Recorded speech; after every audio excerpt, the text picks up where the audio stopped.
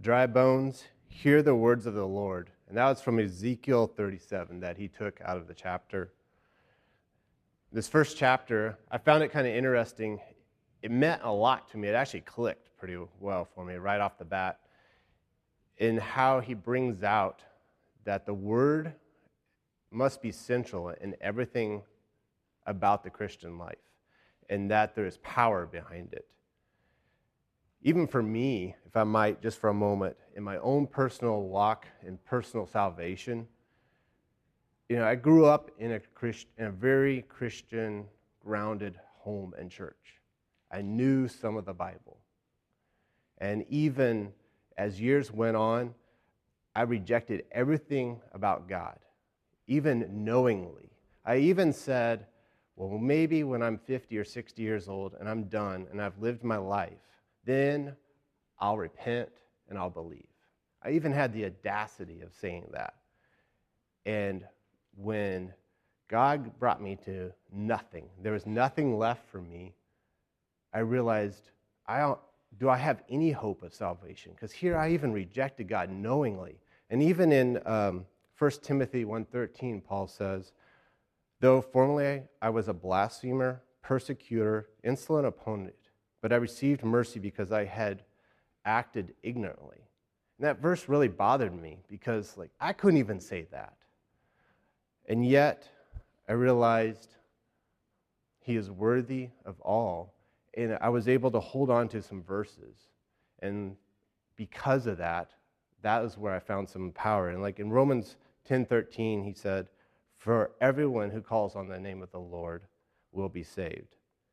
And it was really at that point, I was like, wait a minute, if God cannot lie, if his word is central, if he's said these things and he cannot lie, then I'm going to hold on to these no matter what. And God, you promised this, and I'm holding you to it.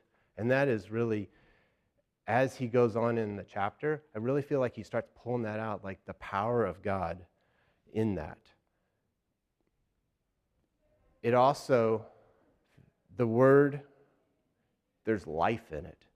And he holds on to Ezekiel 37, and that's where I originally read. And if I might read part of that. The hand of the Lord was on me, and he brought me out by his Spirit, and he set me down in the middle of the valley. It was full of bones. And he led me all around them, and there were a great many of them in the surface of the valley, and they were very dry. Then he said to me, Son of man, can these bones live? I replied, Lord God, only you know. He said to me, prophesy concerning these bones, and say to them, dry bones, hear the word of the Lord. And this is what the Lord God says to these bones. I will cause breath to enter you, and you will live. I will put tendons on you, make flesh grow on you, and cover you with skin. I will put breath in you so that you come to life. Then you will know that I am Yahweh. So I prophesied as I had been commanded. While I was prophesying, there was a noise and a rattling sound, and the bones came together, bone to bone. And as I looked, tendons appeared on them, flesh grew, and skin covered them, but there was no breath in them. He said to me, prophesy to the breath, prophesy, Son of man, say to it, this is what the Lord God says. Breathe, come from the four winds and breathe on these slain, so that they may live. So I prophesied as he had commanded me, and the breath entered them, and they came to life and stood on their feet, a vast army. It's crazy to think the power of God's word. I don't know, would any of us, if we believe God told us to prophesy, and yet we know the devil believed that, and he told Jesus, you could command these stones to be turned into bread. Why? Because of his word, because of the power of his word. So on one hand, as a Christian, God's word could be a love letter to us, telling us of what he's created, telling us of the story of mankind, telling us of a redeemer. But there's actually more to it. And he makes 3 points that I want to bring out. What is the role of Scripture? When finished, Will Adam still have a job? And how do we personally measure? The chapter starts with, do we have comfortable chairs? He asks the question. How do our visitors feel when they are visiting? Do they feel welcomed? Do we have a program for them? How do we greet them? And it's like, so he asks the question, do these things matter? Is that what makes a healthy church? And right off, even while we were talking last Sunday, I realized he wasn't saying what makes a perfect church, but what makes a healthy church. And I think there's a big distinction there. Because even we could say in our own marriage, in our own kids, would we say the kid is a perfect kid, or would we describe them as a healthy kid or a healthy marriage? And I think that's very critical, key in this. I had to ask the question, how would I describe our church to a visitor or someone that was like asking the question, where do you meet? What are some uses that you've used before in describing grace? Any thoughts on that? We might come back to that. So he makes the point, the whole word must be key. It must be critical, because if we get this right, then everything else after this, we have hope of getting it right. And there's power in the word. And he even goes as far as to say, we must demand these things. This chapter will help you understand what pastors are to give themselves to, and the congregations are to demand of them. My main role, and the main role of any pastor, is expositional preaching. Now, he doesn't go as far to say that any other topical preaching is wrong, but it must be center. What role does the word play in our decisions today? And I've wondered this even, like in parenting. How do we use the role in parenting in describing salvation? How do we use in how we behave at work? And I know that's not exactly as far as the church, but yet, is it just for the pastor or is it for us? Are we all supposed to be preaching in some form or another? Is every Christian sharing the word, going out, or is it just the pastor? Any thoughts on that?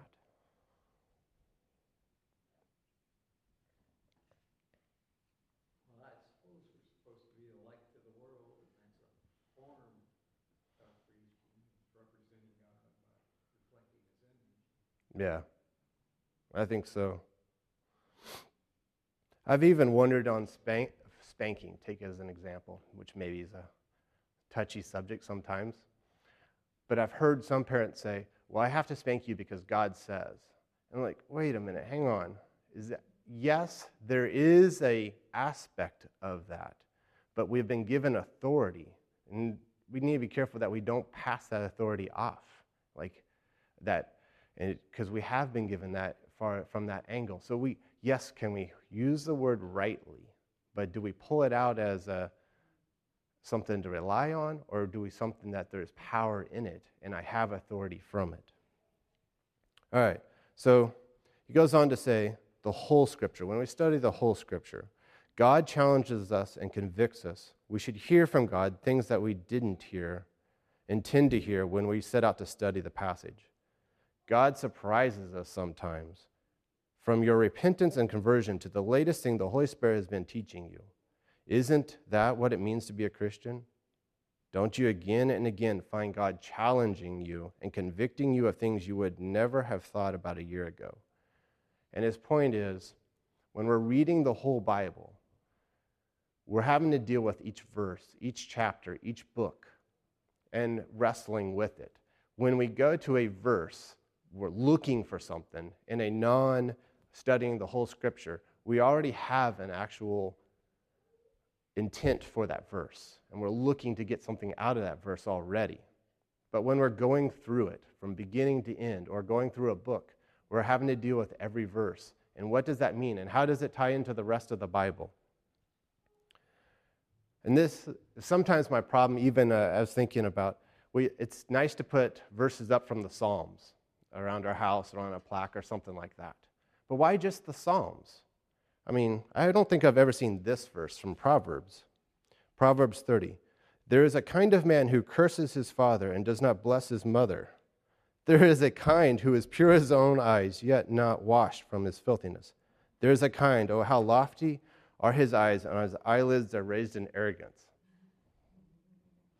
I mean,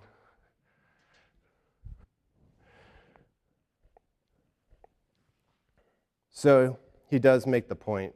He tries to make the point very strongly. Central role of the Word of God. In fact, he says, churches should have the Word central to everything that's directing them. God has chosen us to use His Word to bring life. And that's the pattern that we see in Scripture. Even while we're going through these 9 chapters, I realized as each one of us shares, for the rest of us, we need to be challenging. Does the Bible actually back that up? Even the notes, what I'm sharing today, or what Adam's sharing.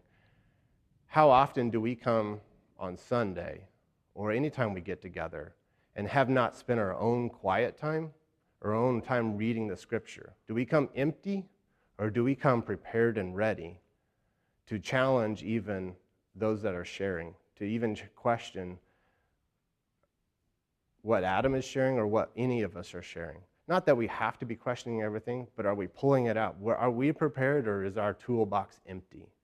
And even our small group time, do we come together to encourage one another with the Word? And yes, we can bring nice, encouraging thoughts or nice, encouraging, pithy sayings, but what does God say? Because do we believe that there is power in the Word of God?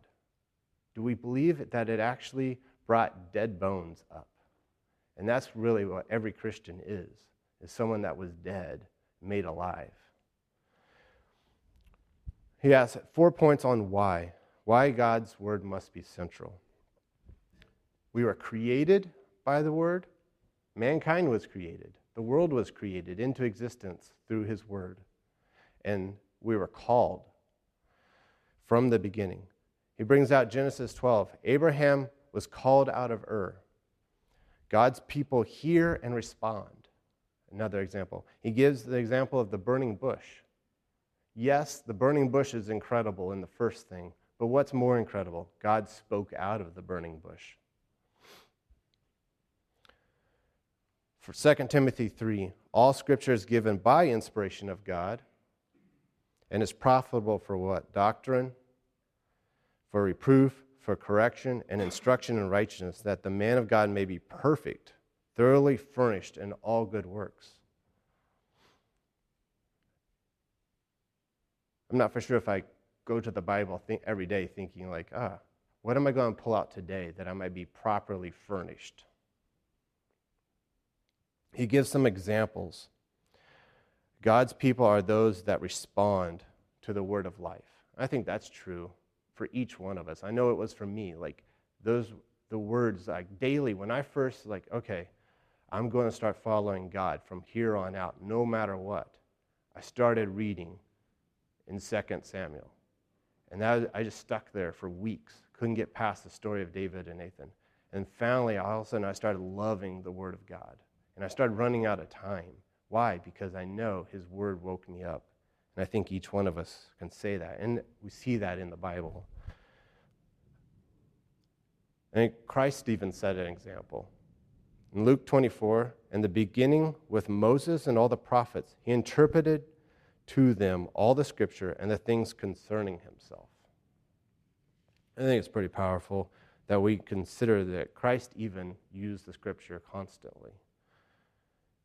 And then in John 8, they were saying to Him, "Who are you?" Jesus said to them, "What have I been saying to you from the beginning?" And I think that was a challenge for me. Like, how often do I read the Scripture?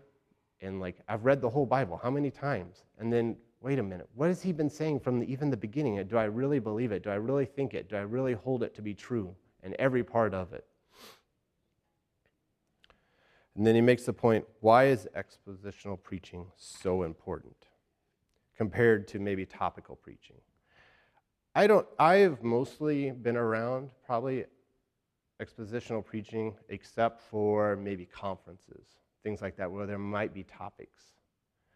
But I think are other churches, and probably some of you have more experience with this than I do, where there's just a lot of topics and there's just kind of bouncing around the Bible. I don't know, is there any experiences or something like the reverse side of this that you've seen? Dave's laughing over there. Military chapels, you never get the same chaplain every week, so it's almost always turns into topical preaching. It just sort of bounces all over the place. Huh. So sometimes you're like, okay, it would be good to come back to that next week and continue, and then it's off onto something else. And it can be disruptive. Sometimes it seems like it can, on the plus side, sometimes some of the topics of the day are getting addressed. Yeah. So that's sort of the upside of it, but it can be disruptive in how you continue your walk with God, because you never know what you're going to get, sort of. Yeah. I wondered too, even like, 'cause he's talking about preaching, healthy church, and yet what about our home, even? Like devotionals with the family. And that's something that, my family's kind of mostly grown up. I would have done it differently if I would have been saved earlier. But would I have started from the beginning of the Bible with my kids and gone through? Or would I picked, a verse? And I don't remember my family. I just don't remember how we did that. I don't know if you've thought about that with your family, any. Just starting from the beginning and going through. So God gives us a couple hopes. What does God say about His Word? I'll be your guide, and I will direct you. He makes these points here. The word of the Lord came. That statement occurs 3,800 times in the Old Testament.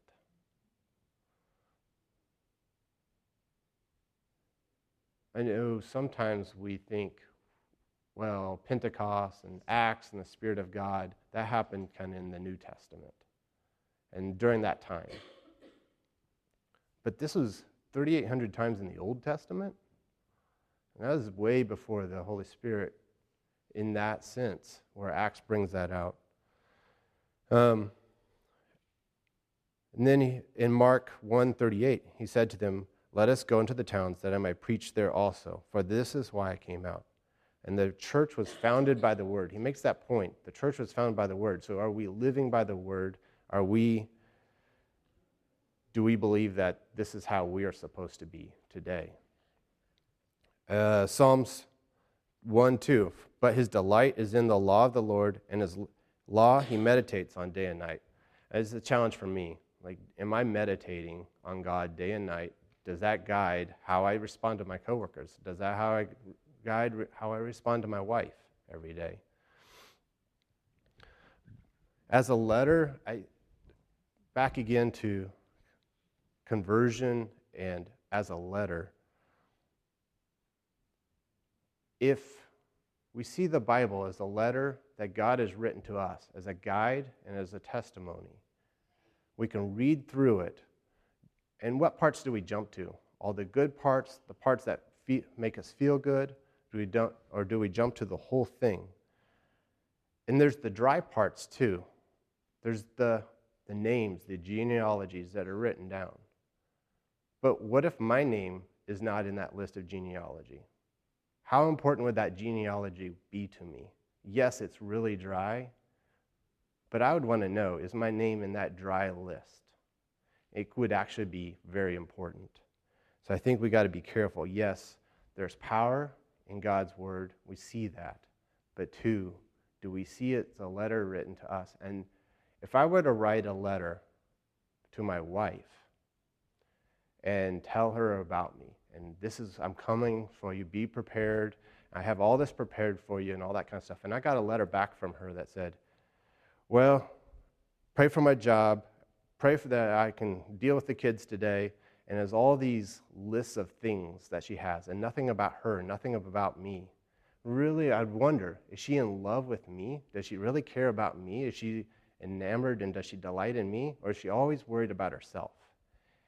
And I challenge that even when we're praying, how does our prayer look to God? If we wrote down after we prayed, if we wrote that prayer down, what would it look like? Would we be ashamed of it, or would that be something, this is someone that delights in God? And it's a little off topic from the book, but I don't know, I was challenged by that. If I ever wrote my prayer down after I prayed it, what would it look like? What would it sound like? Would it sound like someone that's just in love with God and glorifying Him and just excited to see Him one day? Third, Scripture is sanctifying. Jesus quoted Scripture to Satan. We see that, and he brings out, God used His word over and over in the New Testament to bring His people back with Judah and Jerusalem. He challenges us to make Scripture central. 2 Timothy 4:2, preach the word, be ready in season, out of season, reprove, rebuke, exhort, with complete patience and teaching. And yes, even for Adam or for the preaching here, there's a challenge there. Are we rightly dividing the word? Are we rightly challenging it? But then, are we doing that ourselves daily? We can't just leave it to just the elders here, just the preaching here. But are we doing that at home? Are we doing that daily in our small group? And he leaves us with, faith gives way to sight. Faith comes from hearing the message, and the message is heard through the word of Christ. But we're not there yet. We are still laboring under the results of the sins of our first parents and our own sins. And on that day, faith will finally give way to sight. But for now, we are in a different time. But by God's grace, this is not the time of total despair. He gives us His word, and He gives us faith. So, is the word central for my life and for this church? And that is what he leaves us with.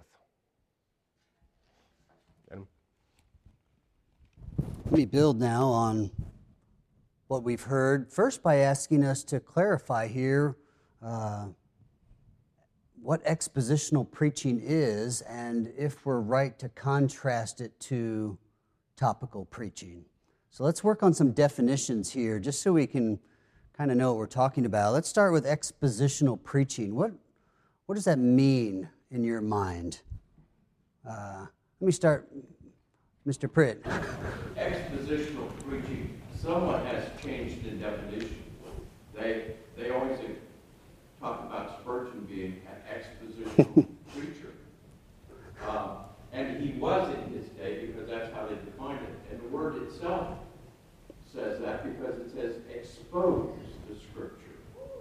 So you can expose a small portion of Scripture, or you can go through and expose an entire book through a period of time. But the word itself just means to expose what's written in Scripture. And Spurgeon's was more, he took a passage and exposed that passage, whatever it was. Today we usually define expositional preaching as only going through an entire book, verse by verse. And so that definition has changed a little bit. But then the other question is, what New Testament examples do we have of any kind of exposition of the Old Testament in our more modern definition of exposition? Because most of the time, they pick out a very small passage and in usually a topical way, use that passage from the Old Testament.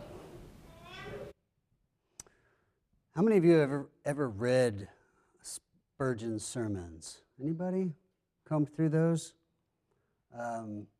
You'd show up every week not having any clue as to where he might be preaching from. It was not typically working your way through a book, verse by verse. You'd be lucky if he preached a whole phrase of the Bible. He could preach 2 words. He could take just the words dry bones and talk, preach about it. And not that it was in error, not that he was wandering aimlessly. Some of that, what we would think of as randomness, was because he would do that kind of preaching up to 20 times a week. So a schedule that is really unmatched by anybody that would preach today. But to the point, expositional preaching in your mind, shrink it down to the root word, expose. Expositional preaching is supposed to expose what God has said in the text. You violate the kind of boundaries of expositional preaching when you just kind of open your Bible and grab up a verse and kind of make your own application and your own point about it. Expositional preaching is digging into the text and trying to, as a preacher, say what that text meant when it was originally given. And that's why we'll hear language like expositional preaching should, be according to the grammar of the passage and according to the history of the passage, according to the context there, because it only means one thing. Maybe we fall into the trap, in a small group discussion or something. Well, to me, this means, no, wrong. It means one thing. You might have in your mind some idea as a result of that text, and it doesn't mean it's wrong, but it only has one meaning. It was given specifically by God in its context to a people, and it meant something. That's the hard work then of getting to what is the passage saying. So when you read something in the New Testament, you're trying to think, okay, how did Peter's listeners hear this text? We've got a really challenging text this morning, and the hard work is getting through all the kind of mysterious kind of stuff that's there and getting to, okay, what was the point here? You're trying to expose what God was saying in that passage. So we hear a lot today about, verse by verse. That really has become the definition of expositional preaching in our day. I think it is a pretty good standard, because if you're going to study 1 Peter, it sure helps to have the context of everything that's being said. We'll see that this morning. Without last week's paragraph, we have no hope of making sense of this week's paragraph. So that would be a lot of extra work to try to preach today's passage just out of the blue without any context of what's going on. So celebrate verse by verse preaching. That's good. But don't confuse that with expositional, as if somebody preaches a topical message and, they're not so great. No, they may have taken a topic and exposed what God says about it, and that's valid. That could be expositional, and topical preaching. Generally, what we mean when we contrast the two is this one stuck to the Scripture, and the topical, he just kind of talked about whatever he wanted to talk about and started wandering into applications. And, this means you shouldn't go to movies and you shouldn't do this or that. And it's like, well, okay, that's not exactly what this text was saying. So you might be making application, and that's generally where we start getting into the problematic topical definition. But if we're exposing what God has said in the Bible, we're on the right track there of expositional preaching. What other thoughts? There are a few other hands maybe, or yeah, Roy? Seems to me that all messages are topical, because you go to a passage and you may approach it from the verses before, weeks before, but your job and your task is to come up with what is the topic of this passage that I'm coming to. So I would say all study probably needs to be expositional, but preaching does not necessarily have to be verse by verse. In my past, the problem was topics unhindered by exposition and ended up being hobby horses that are flogged unendingly. Whereas if you go verse to verse, you get the topics of the Scripture in the relative strength and weakness of their. You don't end up preaching every message about witnessing. You may end up talking about what happens with dietary law or such. You get them as God said in the balanced way He said them. So to borrow some Latin, some of it sola scriptura, Scripture alone is the sole authority of the church and thus of our preaching. But they would also speak of tota scriptura, the total of Scripture. One, in defining the canon, but also in making sure we preach the whole counsel of God. Taking this verse, whatever we think is so important, and making sure it fits into the whole context of Scripture. Otherwise, today, if we took the first phrase of one of our verse, we would read, baptism, which corresponds to this, now saves you. And so baptismal regeneration leans hard on our text we're going to look at and says, see, you're not saved until you are baptized. Yes, you put faith in Christ and make that profession, but your salvation isn't complete and forgiveness of sins granted until you're baptized, because it says right there, baptism now saves you. Okay, well, how do we put that in the whole context of Scripture? And when we start doing that, and then even look at our immediate context, we start seeing, wait a minute, he's using these words in a way that's a bit provocative to us if we take them only as written and ignore the context, the tota scriptura.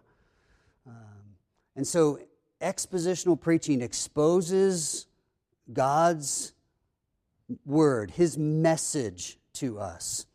I want you to see this in the language of the prophets, Jeremiah. Look at Jeremiah chapter 23. And I need my glasses. I need my glasses or Jared's going to have to hold the Bible for me.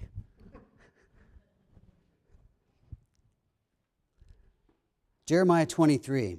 Woe to the shepherds who destroy and scatter the sheep of my pasture, declares the Lord. Therefore, thus says the Lord. You're going to get a lot of those references that Jared mentioned over and over again. This is the Lord's word. Therefore, says the Lord, the God of Israel, concerning the shepherds who care for my people. You have scattered my flock and have driven them away. You have not attended to them. Behold, I will attend to you for your evil deeds, declares the Lord. Classic Old Testament play on words. You have not attended to the sheep, but make no mistake, I will attend to you.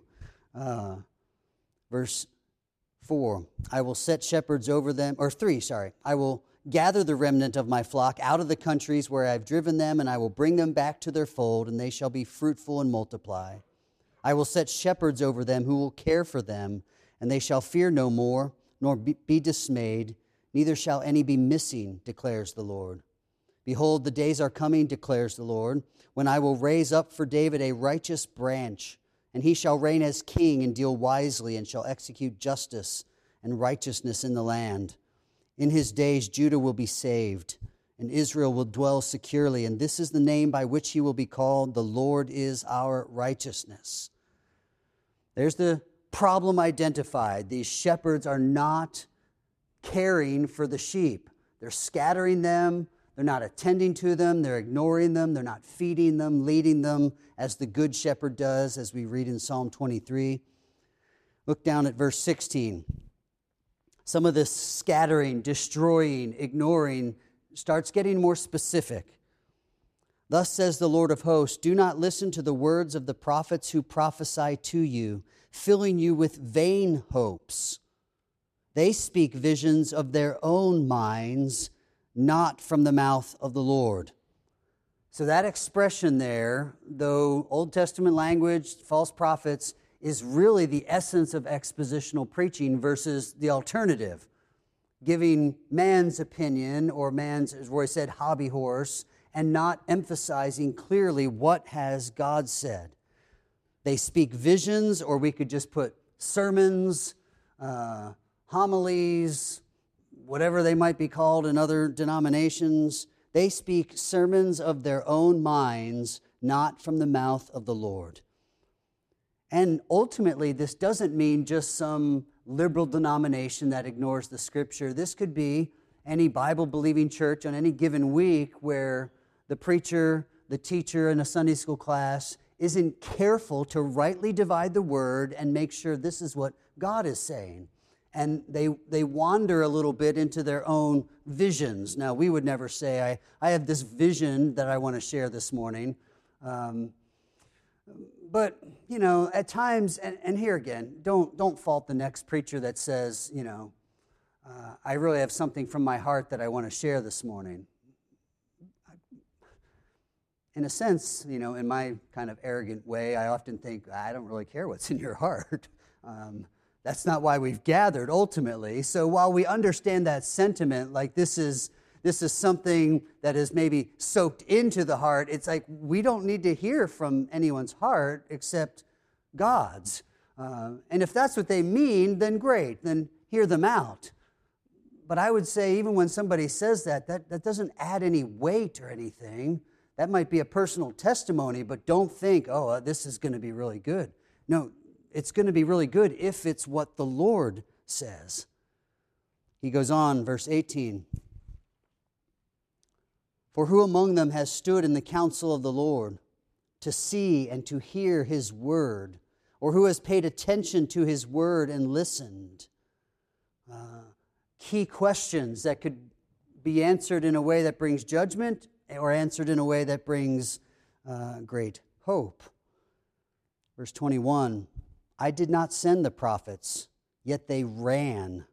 I did not speak to them, yet they prophesied. But if they had stood in my counsel, then they would have proclaimed my words to my people, and they would have turned them from their evil way and from the evil of their deeds. So the challenge for an expositional preacher or teacher then is to, as the text says, stand in the counsel of the Lord. So that looks like this round table, so to speak, this council. Picture the boardroom in your corporate office, and there are all the minds around the table. Well, except in this case, you come to just one mind. It's still a vast table, but it's not made up of all our ideas collectively. It's only God's counsel. And when we come and stand there and hear what God says, then, he says, we'll proclaim his words to his people, and it will be effective. They'll turn from their evil ways. Verse 25, I have heard what the prophets have said who prophesy lies in my name, saying, I have dreamed, I have dreamed. How long shall there be lies in the heart of the prophets who prophesy lies and who prophesy the deceit of their own heart, who think to make my people forget my name by their dreams that they tell one another, even as their fathers forgot my name for Baal. So now we get into some real danger, because now it's not just, the preacher kind of went off on a tangent. No, now he led them away from the strength of God's name and tried to sell something else. But anything else is Baal. It's an idol. Even application that wanders unnecessarily and outside of biblical weight becomes Baal. It becomes something to worship. Oh, yeah, well, there's righteousness if I do that. And what we've done is distracted them from, no, if you want to be righteous, be overwhelmed by the name of the Lord. You don't need to come and bow to the altar of, well, the preacher said we shouldn't do this and shouldn't do that, and that's what a good Christian looks like. No, God says they turned my people with lies, with the wanderings, with something that wasn't the counsel of the Lord. And now those people felt comfortable worshiping something else, because once the attention was off God, and he's not the central focus, what has God said, then anything goes. Anything will fill the gap. Anything will rush into that void. The great danger of failing to expose what God has said is you take God out, and there's this enormous vacuum that self-righteousness, man-made standards, anything can fill, and we become attentive to it. We hear it. We'll do it. And God says, how long will they go after these lies? How long will they pursue Baal instead of me? And so let's be careful that when we do devotional readings, listen to the radio, come on Sunday and listen to the preaching, that we recognize together, we are trying to look into this passage and expose what God is saying. We would say it would be in a biblical context, so we're going to look at surrounding verses, other paragraphs, maybe remind ourselves of the theme of this whole letter or book, and then ultimately, how does this fit into all of Scripture? How does this New Testament idea match what we're told in the Old Testament? Because in our minds, if we're thinking, I don't know how this goes with this. I don't know how this, idea of cheerful giving goes with this language of tithing in the Old Testament. Because haven't we generally heard even tithing preached as a New Testament mandate? Well, how does that go together? Well, see, that kind of biblical context is important. We need to figure those things out. If we don't know, then we say, we need to expose the truth of Scripture. We need to dig into this. That's a biblical context. The historical context. Remembering, for example, the New Testament came to a first century world, and the author or the authors feel no need to explain much of what they talk about. So in our day, now 2,000 years later, we're trying to study the significance of these people, these places, these customs, meat offered to idols. Just when we think we've got it figured out and what kind of liberty we have, we can kind of start wrestling with that again because we don't really understand the meat markets and meat offered to idols. We don't necessarily understand living in a day where you might drink wine of the wine of that day for your stomach's sake. Like that would actually be helpful. We might have a little bit of medicinal insight there, but it kind of strikes us as odd. We need to study that out a little bit. The conflict of Jew versus Gentile. We might have a pretty good idea of it if you've lived anywhere, even in our nation, where you sense the real racial conflict of black and white. But even that might pale in comparison to the Jew-Gentile conflict in the first century church. So a historical context is important. There's biblical context, there's historical context, and then there's even that grammatical context. And we'll look at some grammar today on that word saved or the word baptism. Or the old adage, all means all, and that's all means. Well, except when it doesn't mean all, it just means a lot. And that's not undermining, word for word, biblical inerrancy. It just say, no, I'm going to be faithful to how the author used this word. At times I might generalize and say, all of us understand when, and there's probably somebody who doesn't. All didn't mean all, it meant most. But we understand those meanings and we put them in their context and we make it work. But this is the hard work of Scripture. And most of the debates that go on in the church with theological nuance are the result of not fully exposing what's there or rightly dividing what's there so that we can see it. So we strive for the biblical, historical, grammatical context. Psalm 119 tells us that we can cleanse our way by taking heed according to your word. It goes on to say, your word is a lamp to my feet and a light to my path. Peter would echo that in 2 Peter, saying that the knowledge of God and of Jesus, and he equates that with the great and precious promises, are all that pertains to life and godliness. So whatever makes up your life and your effort at being godly is going to be guided by, rooted in Scripture, what God has said. Paul, writing to Timothy, 2 Timothy chapter 4, I charge you therefore before God and the Lord Jesus Christ, who will judge the living and the dead at his appearing and his kingdom. Preach the word.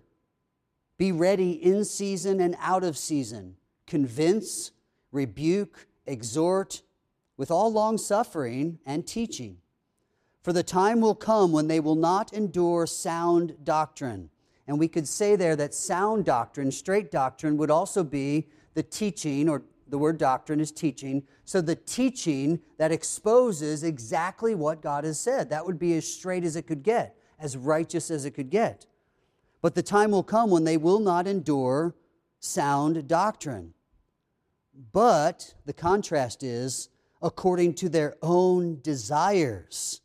Because they have itching ears, they will heap up for themselves teachers. And they will turn away their ears from the truth and be turned aside to fables. Well, that's an intermediate step that Jeremiah didn't tell us about. He warned us that it would become the worship of Baal. Well, I would say Paul's pointing in the same direction. Once you abandon sound doctrine because you think you know better, or that's not what I grew up hearing in my church, or, well, I've studied this and I think I understand it, whatever is our own desires there with itching ears, longing for teachers that tell us what we want to hear, you turn away from the truth. Truth contrasted with own ideas and desires. You turn from the truth to fables, and eventually that fable, here's the ironic twist, that fable, it's called, becomes to you the ever-true, authoritative Baal. It is now God that dictates to you how you will live. The fable becomes the deity to you, which is the folly and the blindness of sin. We turn away from the truth and you just have no anchor, you have no guarantee that you won't worship absolute nonsense. And so think about our world today. And the stuff that we think of is in that political realm or worldview, and really so much of morality in our minds, because it comes to us from the news, we think of it as politics and something out there. But the reality is, people are worshiping ideas and fables, and it's because they've ignored the truth. Romans 1 tells us that. When you refuse to hear what is true about the Creator and what He has done, there is just no end to the nonsense, logically, but even morally. There's just no end to it. And so the debased way of living that unfolds in Romans chapter 1 is one example. But here it seems like Paul is telling Timothy in a different realm, more focusing in on the actual thoughts of the mind, that we would turn away from truth, hear what we want to hear, even if it's fable. Things like, well, you can't really know if you're male or female. Well, that wasn't only Christians arguing for something like that for most of humanity's existence, but now, even what seems to be absolute and defined by the ever mysterious DNA is now being rejected, and a fable is being held up as something that we should all start considering a little bit. Let's ignore the truth and accept the fable. But that fable that has something behind it. That fable is being handed to us by what will be our God instead of the God of truth. So expositional preaching is crucial. You can put up with almost anything else in a church, but you cannot put up with hearing only man's ideas. You must have God's truth. Now, that's not an excuse for everything else to slip.